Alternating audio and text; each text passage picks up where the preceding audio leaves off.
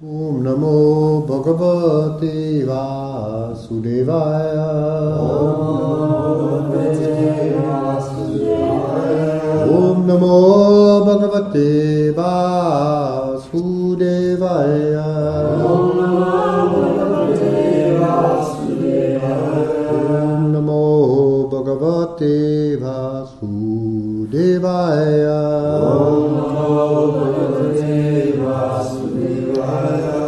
So, reading in Srimad Bhagavatam, Canto 10, Chapter 89.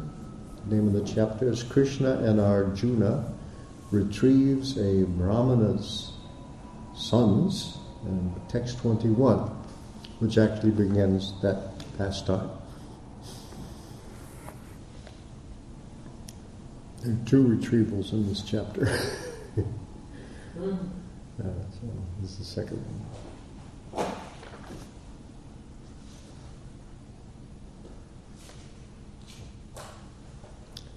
So text 21. Shri Sukaha Uvacha Ekada Dvaratyam Tu Vipra Patnya Kumarakaha Jata Matraha Bhuvam Sprishtva Mamara Kila Bharata Sri Shuka Uvacha Ekada Dvaratyam Ekada Dvaravat. Why am I having trouble with Dvavara? I already rehearsed this. Ekada Dvaravatyam tu Viprapatnya Kumarakaha Jatamatro Bhuvam Sprishtva Mamara Kila Bharata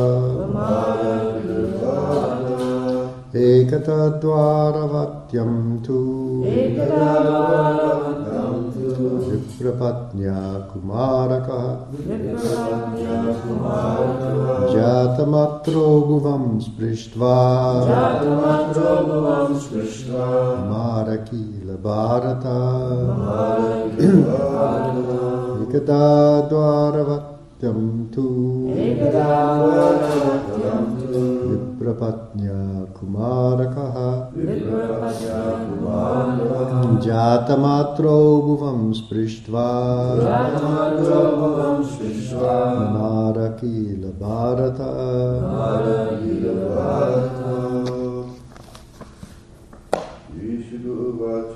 Shishuku Vacha Ekadatyam tu Viprapatnya Kumarakaha Jatamatro Bhuvam Sprishtva Marakila Bharata Shishuka Uvacha Ekadadvaravattam tu Viprapatnya Kumarakaha Jatamatro Bhuvam Sprishtva Marakila Bharata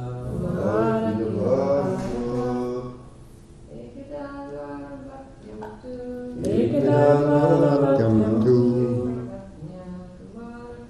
Viprapatnya Kumarakaha Jatamatro Bhuvam Sprishtva Marakila Bharata Ekadadvaravattam tu Viprapatnya Kumarakaha Jatamatro Bhuvam Sprishtva Marakila Bharata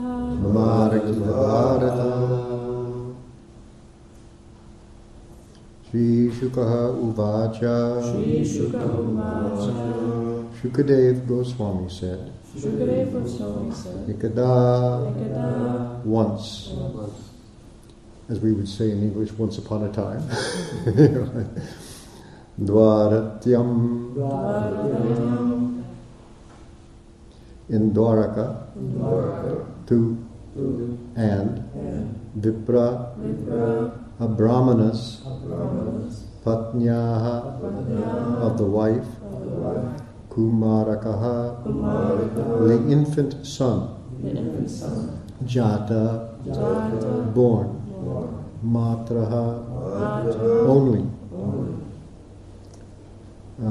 Bhuvam. The ground. Spistva. Touching. Mamara. Died. Kila. Indeed. Bharata. O descendant of Bharata. Parikshit Maharaj. Translation. Sukadev Goswami said, once in Dwaraka, a Brahmana's wife gave birth to a son, but the newborn infant died as soon as he touched the ground, O Bharata. Srila Prabhupada's purport. In this chapter, Lord Vishnu has been glorified as the Supreme Godhead. Now, Shukadev Goswami is going to identify Lord Krishna with that same personality of Godhead by describing another pastime of his, one which highlighted his unequaled divine characteristics. I'm going to go ahead and read the next verse because it has no purport, so when you begin tomorrow, you can start with the purport. Anyway, it tells you the plot. It begins to tell you the plot here. So text 22 goes, Viprogrihitva mritakam rajadwar yupahadara saha idam provacha vilapam aturo dinamanasaha. The Brahmana took the corpse that's of the child that died instantly after it being born, and placed it at the door of King Ugrasena's court. Then, agitated and lamenting miserably, he spoke the following. So this is this takes place at Dwarka. So the Lord is reigning there. Ugrasena's the king. So he takes this corpse of this child and brings it to the king. And so the first thing, why do that? And the purport is that the king's responsible. Anything goes wrong in the kingdom, the king is responsible. And that's what he says. So, but has got to do something, has to be done. Something is wrong somewhere when newborn infants die. So here, the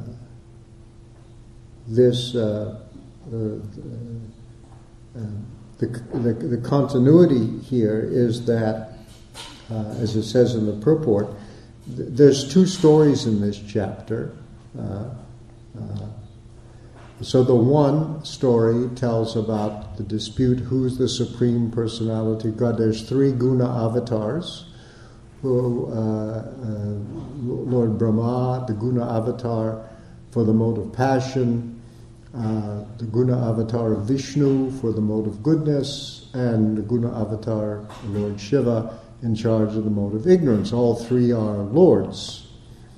And all three can make a big claim to running the show.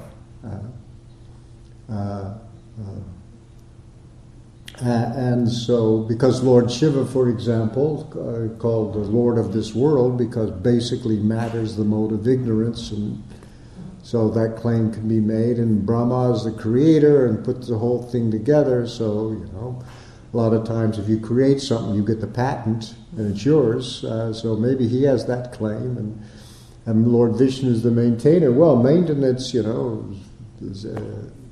that's what upholds them. Say, who's the actual Lord? They all seem to be equal, and so the whole story is been told about the when they're tested, and it turns out that Vishnu is the most elevated of the three. So therefore, the first story is to establish that among the three, Lord Vishnu is supreme, as told by the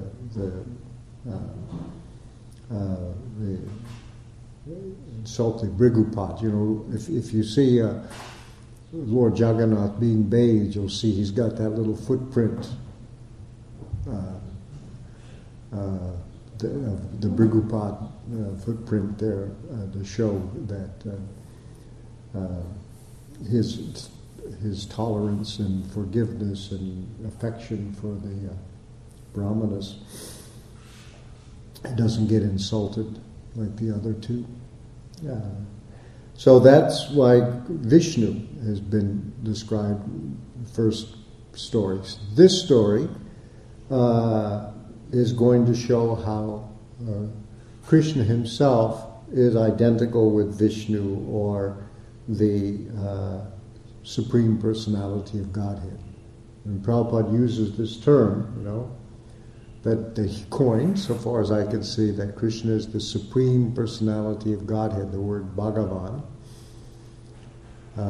Because, first of all, he uses this term Godhead, which is, I guess, it seems came into English language from the German word Gottheit, divinity, you might say. So when you say Godhead, you mean Brahman, Paramatman, and Bhagavan. All those are the Godhead, the supreme. You can see all three features are there for the transcendent Lord, as Brahman, manifested in three ways, three features, as Brahman, all-pervading, impersonal Brahman, as Paramatma, within the heart of every living being, and as Bhagavan, who is the Lord not only of the material universe, but of transcendence also. So when you say the personality of Godhead, well, personality could be both Paramatma and Bhagavan. And then when you talk about Bhagavan, who is Paramatma, Brahman is just the abstract feature of the Lord, just his sheer divinity, the Sat feature. Sat Chit is Paramatma, and Sat Chit Ananda Bhagavan, like that way. So there's these three features of the Lord.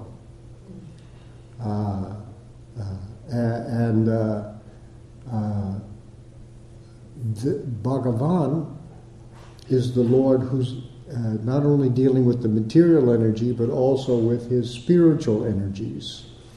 And that Bhagavan has has different features also. Particularly these are the ways that the Lord has been encountered.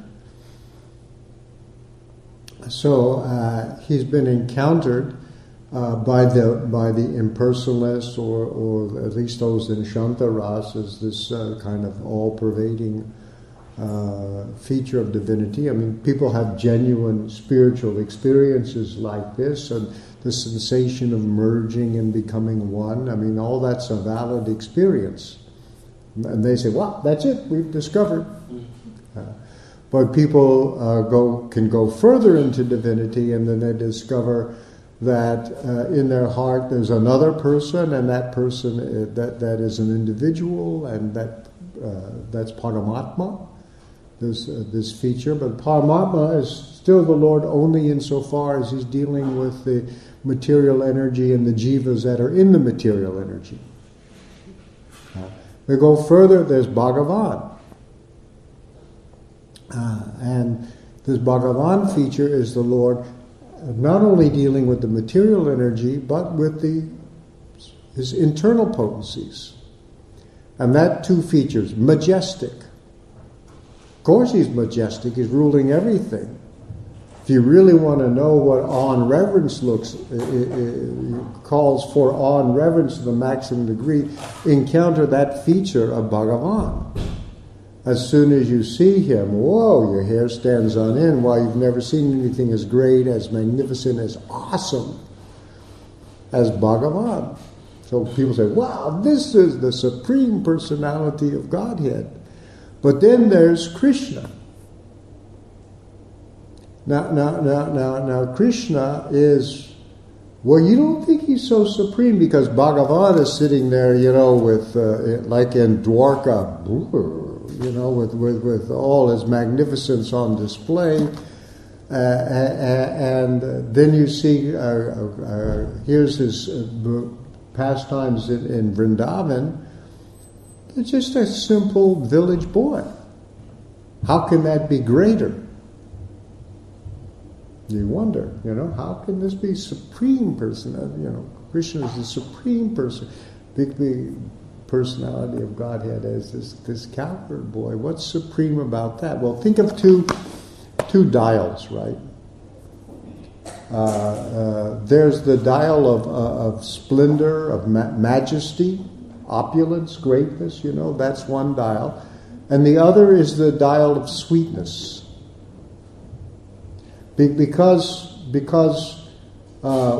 when you get to Krishna, and there's the same Supreme Lord, but now he's turned up the sweetness so much, the madhurya, and kind of lowered, not lowered so much, but that sweetness is so great that it kind of obliterates the majesty. Why? Because there the majesty gets in the way of intimate relationships. If you're always in awe of the Lord, you have to stand back a little bit with your hands put together in front of and you don't go so close. You're overwhelmed by that majesty. So now you get overwhelmed by that sweetness, and like, for example, the gopis in Vrindavan, occasionally they know that Krishna is the Supreme Personality. But, well, that's nice. But then the real thing is that he's Krishna. And that's the greatest. That's the greatest.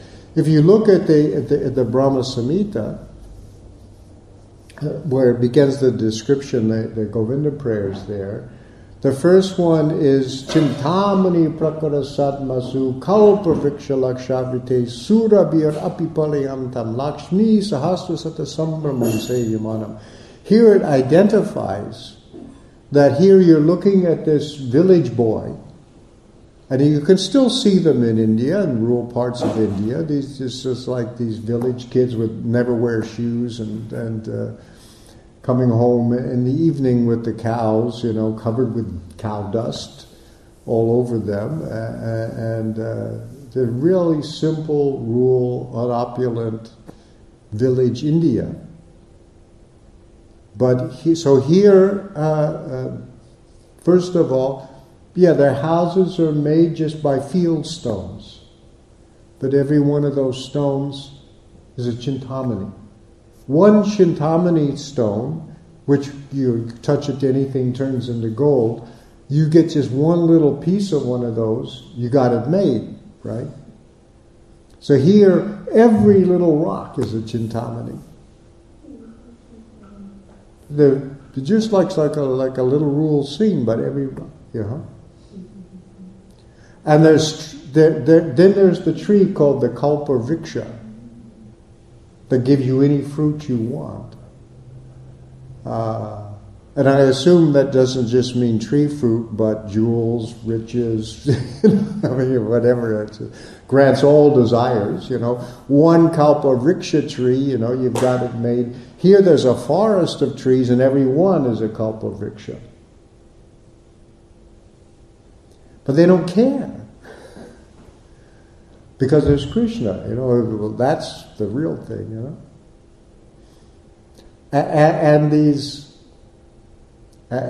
then there's these village girls, simple village milkmaids. I mean, Krishna and Dwarka's got these queens that are like, wow. But here they're simple, but each one of these is a Lakshmi. So many of them. So there, this opulence is all there in Vrindavan, but it's just overwhelmed so much by sweetness that nobody cares for it. So that's why Krishna is the Supreme Personality of Godhead. This Krishna in Vrindavan, the greatness of Krishna comes out. So here, of course, Krishna now is supervising everything in Dwarka, whereas opulence is on display. But here we know it's that same Krishna, always longing to go back to Vrindavan, actually. And you may say that, well, the Vrindavan's the main thing, but here, if you think of Krishna in Dwarka, you may also think of Krishna wanting to go back to Vrindavan. And so that he's in Dwarka, he's still feeling separation from Vrindavan and from Radharani, and those love in the sense of separation is greater than in union because of the intensity of love that separation brings about. So here, this is going to be established now, that this Krishna, not only just Vishnu, not only just Krishna in Dwarka, but ultimately that Krishna in Vrindavan is the Supreme Personality of Godhead. So here, this is going to be established now, that here, that Lord Krishna is the same as Vishnu, and so here there's going to be a remedy for this apparent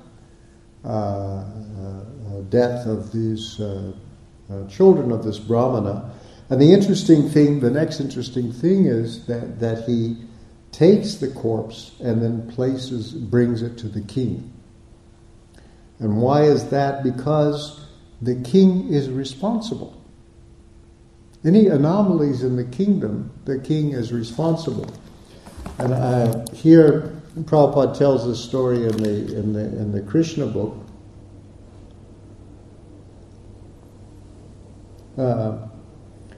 Like this. This is the chapter in the Krishna book called The Super Excellent Power of Krishna. So this part is described like this.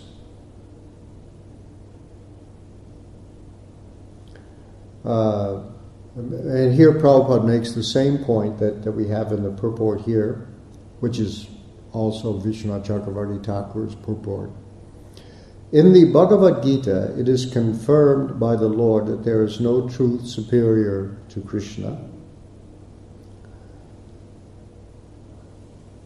Shukadev Goswami also, in order to draw attention to the fact that among all Vishnu Tattva forms, Lord Krishna is 100% the Supreme Personality of Godhead, narrated the story of an incident which took place when Lord Krishna was present. You may ask, why does Krishna have so many forms? Because he's sustaining so many different relationships. because to be a person means to be in relationship with other people. One person alone, you don't see that much of that person manifest. That may have different aspects of that, but when he's by himself, does a few things, but to actually see the full personality on display, there's relationships with other persons. So it's very interesting that people are, if you take these philosophical terms, absolute and relative. So God is absolute. The meaning of absolute means one without a second. There is no second thing.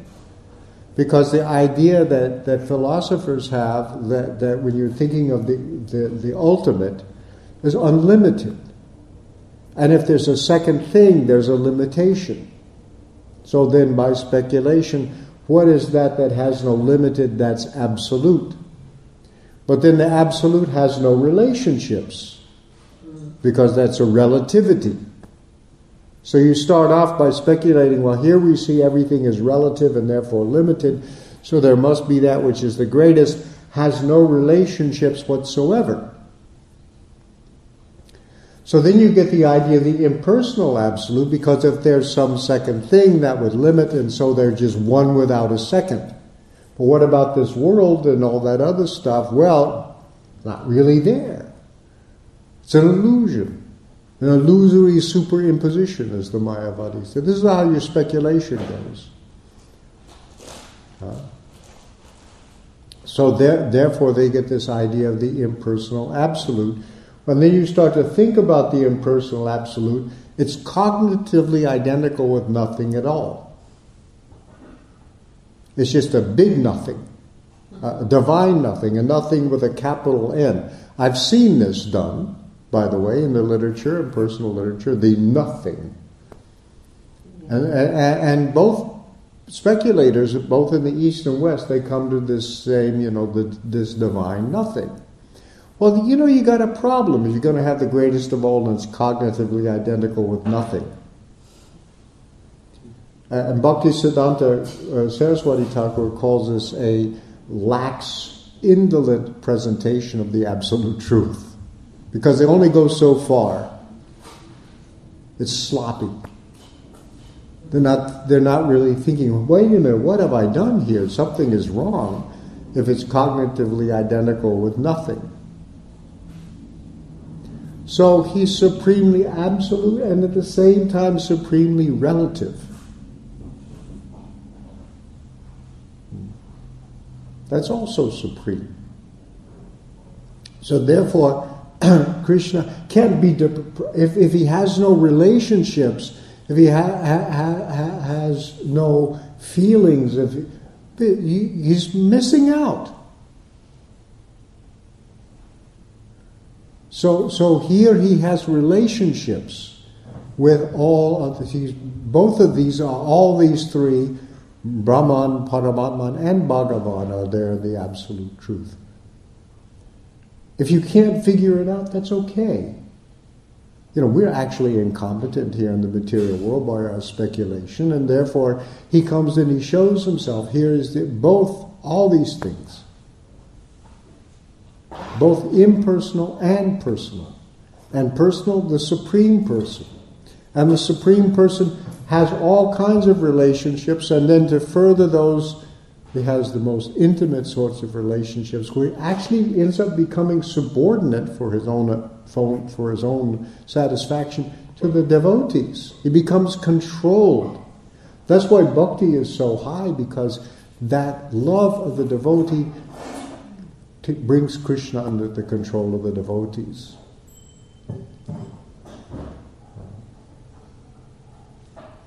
So that he gets played with when he's in his childhood form with the gopis of Vrindavan. Because he wants to enjoy that. You can't say he can't do that. Who are you to say what God can do and what he can't do? If he wants to enjoy those things, he can do it. And that's how he pulls it off. That's why if you look at Bhagavatam, you'll see this phrase, Krishna is the Supreme Personality of Godhead. If you understand the whole presentation of Krishna in the Bhagavatam, then I will challenge anybody, show me just the idea of anyone who's greater. It's not, you won't find it anywhere. Different religions have their ideas of God. They're not false, but they're a part of it. And you can fit them all in, and you can see that, again, Krishna is the Supreme Personality. Nobody's come up with anything higher. And the only reason you can find this out is because he comes and says, this is what I am. He shows himself and said, this is what's there. Does it blow your mind, as we used to say in the 60s? Yeah, it does. It should. What do you think God is? You know, it's not some little thing you can toy with. I mean, it's, of course, going to blow your mind. And so Prabhupada has condensed this. Nothing is different from Krishna, yet Krishna is different from everything. There's nothing but Krishna, yet nothing is Sri Krishna, save and except his supreme form as the Lord. When he's with his internal potencies, then you can see two forms: that majestic, where the majesty is there, and then where the sweetness is there. Now you may have your preferences. That's okay. There's room for everybody. So here it says,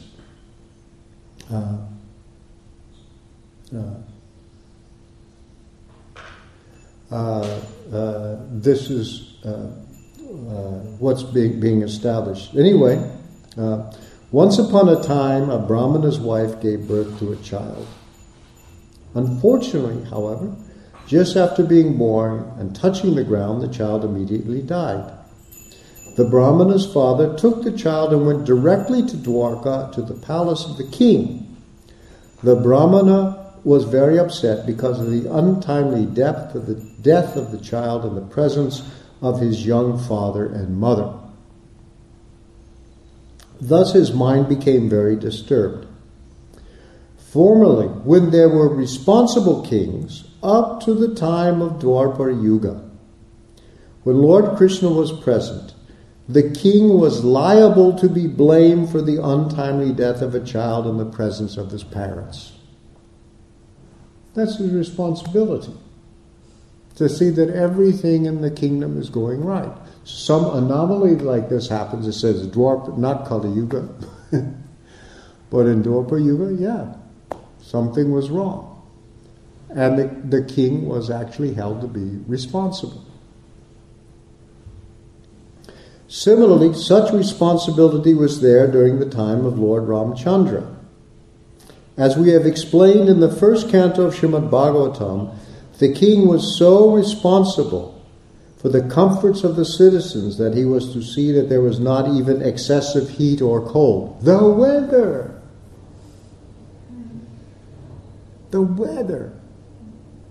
Actually, we see they are responsible to some extent, or like global warming seems to have been all being caused by the irresponsible behavior of the heads of state. Of course, right now there's no world government, and it's basically if you say what is the ruling power of the world, it's basically anarchy. The word arche, the Greek word arche, means ruler. There is no ruler.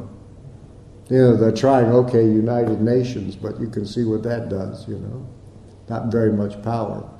So it's anarchy, and you can see what happens when there's anarchy. Now, anyway, goes on, he was to see that there was not even excessive heat or cold. The seasons were in order. Now, although there was no fault on the part of the king here, he hadn't done anything wrong, as we can see, it was an anomaly, but it was arranged by Krishna to show that he was actually could take care of this problem. The Brahmana whose child had died immediately went to the palace and accused the king as follows. And that's what will happen in the next verse. He'll begin to make his case against the king, Ugrasena, for this anomaly. There must be something wrong. So that's what we'll understand. And Prabhupada mentions the first canto, and there in the chapters in the first canto, what he's referring to, in which the first canto, chapter 16, how Parikshit received the age of Kali, there's a whole disquisition on good government. That when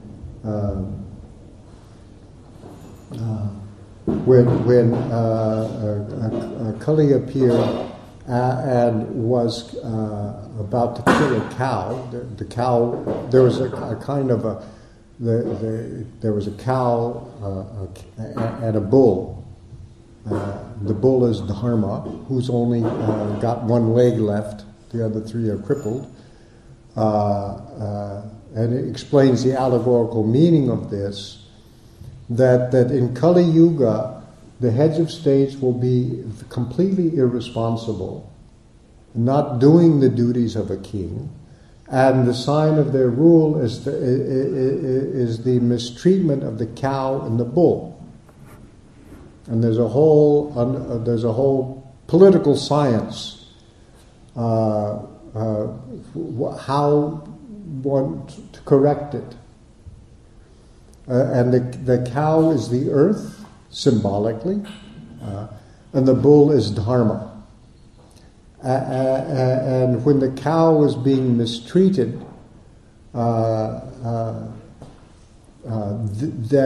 the sign of Kali Yuga, where today they're, of course, being slaughtered everywhere. It's the biggest business in America, practically, to supply everybody with beef and so on. And therefore never be any prosperity.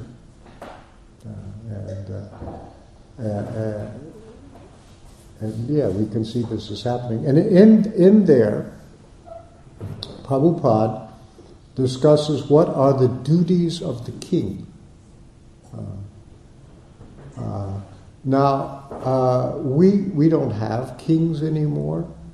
And when in the West, when we got rid of kings, it was this was the French Revolution and the American Revolution was basically to get rid of kings, hereditary kings, and because it became solely a matter of heredity, and the traditional Kshatriyas are no longer competent, and basically there was a Vaishya deposing of kings that's epitomized by the American and the French revolutions, and kings lost their power, and the Vaishyas came into control. Actually, that's what really happened in the West. And so we don't have kings anymore, and so therefore there had to be a philosophy of government, and then there was the idea that we have rights. Right, the American Declaration. Everyone is endowed with certain inalienable rights: life, liberty, and the pursuit of happiness. The first draft said pursuit of property. And I thought that was a little crass, so they changed it to pursuit of happiness, because same thing. These are Vaishyas putting it together. This ultimately what became the Constitution. So this idea of rights, the American Revolution, we have certain rights. But what's a right? Well, if I have a right to life, that means somebody else will have obligations or duties toward me. Well, what's an obligation? Obligation means you ought to do something. What establishes oughts? Well, those were given in Scripture. An ought means an injunction. So ultimately, even though they got rid of duties, they got rid of duties, they got rights, and they're still there in a concealed form, that somebody has duties towards somebody. And those are given in Scripture. But since there's no Scripture, since there's no authority like God to say what the duties are, they have these rights floating around and nobody can do them. Anyway, that's a big topic. But that's where we've gotten today. And so nobody says what their governments are responsible for anymore. Well, I guess it's time to greet the deities, isn't it? I didn't leave 30 times of discussion. Sorry about that. Okay. Srimad Bhagavatam ki jai, Srila Prabhupada ki